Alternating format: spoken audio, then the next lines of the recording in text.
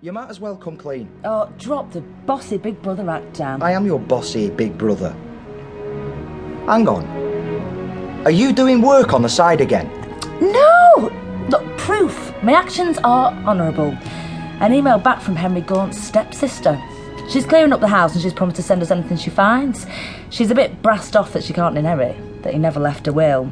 Anyway, he had no siblings, no wife, no kids, and both parents, George and Hilda, are dead.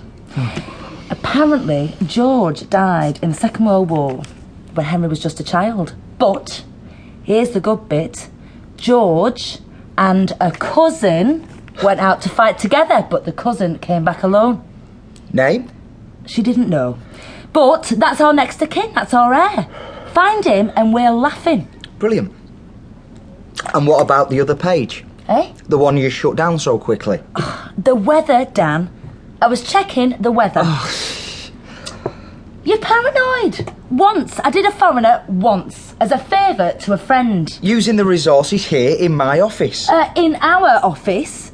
Oh, can we just get on with the job? Right, the cousin. We'll have to go backwards to come forwards. Right. Plot the family tree and identify him. You start with Henry's birth and I'll look into the father George's war death. If this cousin was a Gaunt too and in the same regiment, I might get to him that way. Right. OK. They grew up in Preston. George, you can come over here. And he passes to Eric with the speed of Jesse Owens. I know. Mark a goal on wall. I've no chalk. Use a cinder. Oh, put it on then. A goal! Oh, I wasn't ready. You never are.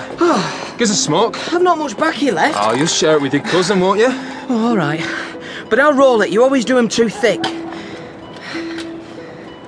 I said I might call on Hilda after. Call on her? You're married now, George.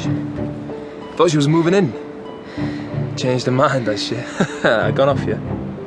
Can't say I blame her. No, my mum's still getting the room ready. Oh, she's a saint, your mother. If I've got a girl up the duff, my old man would have kicked us to kingdom come. Lass and all.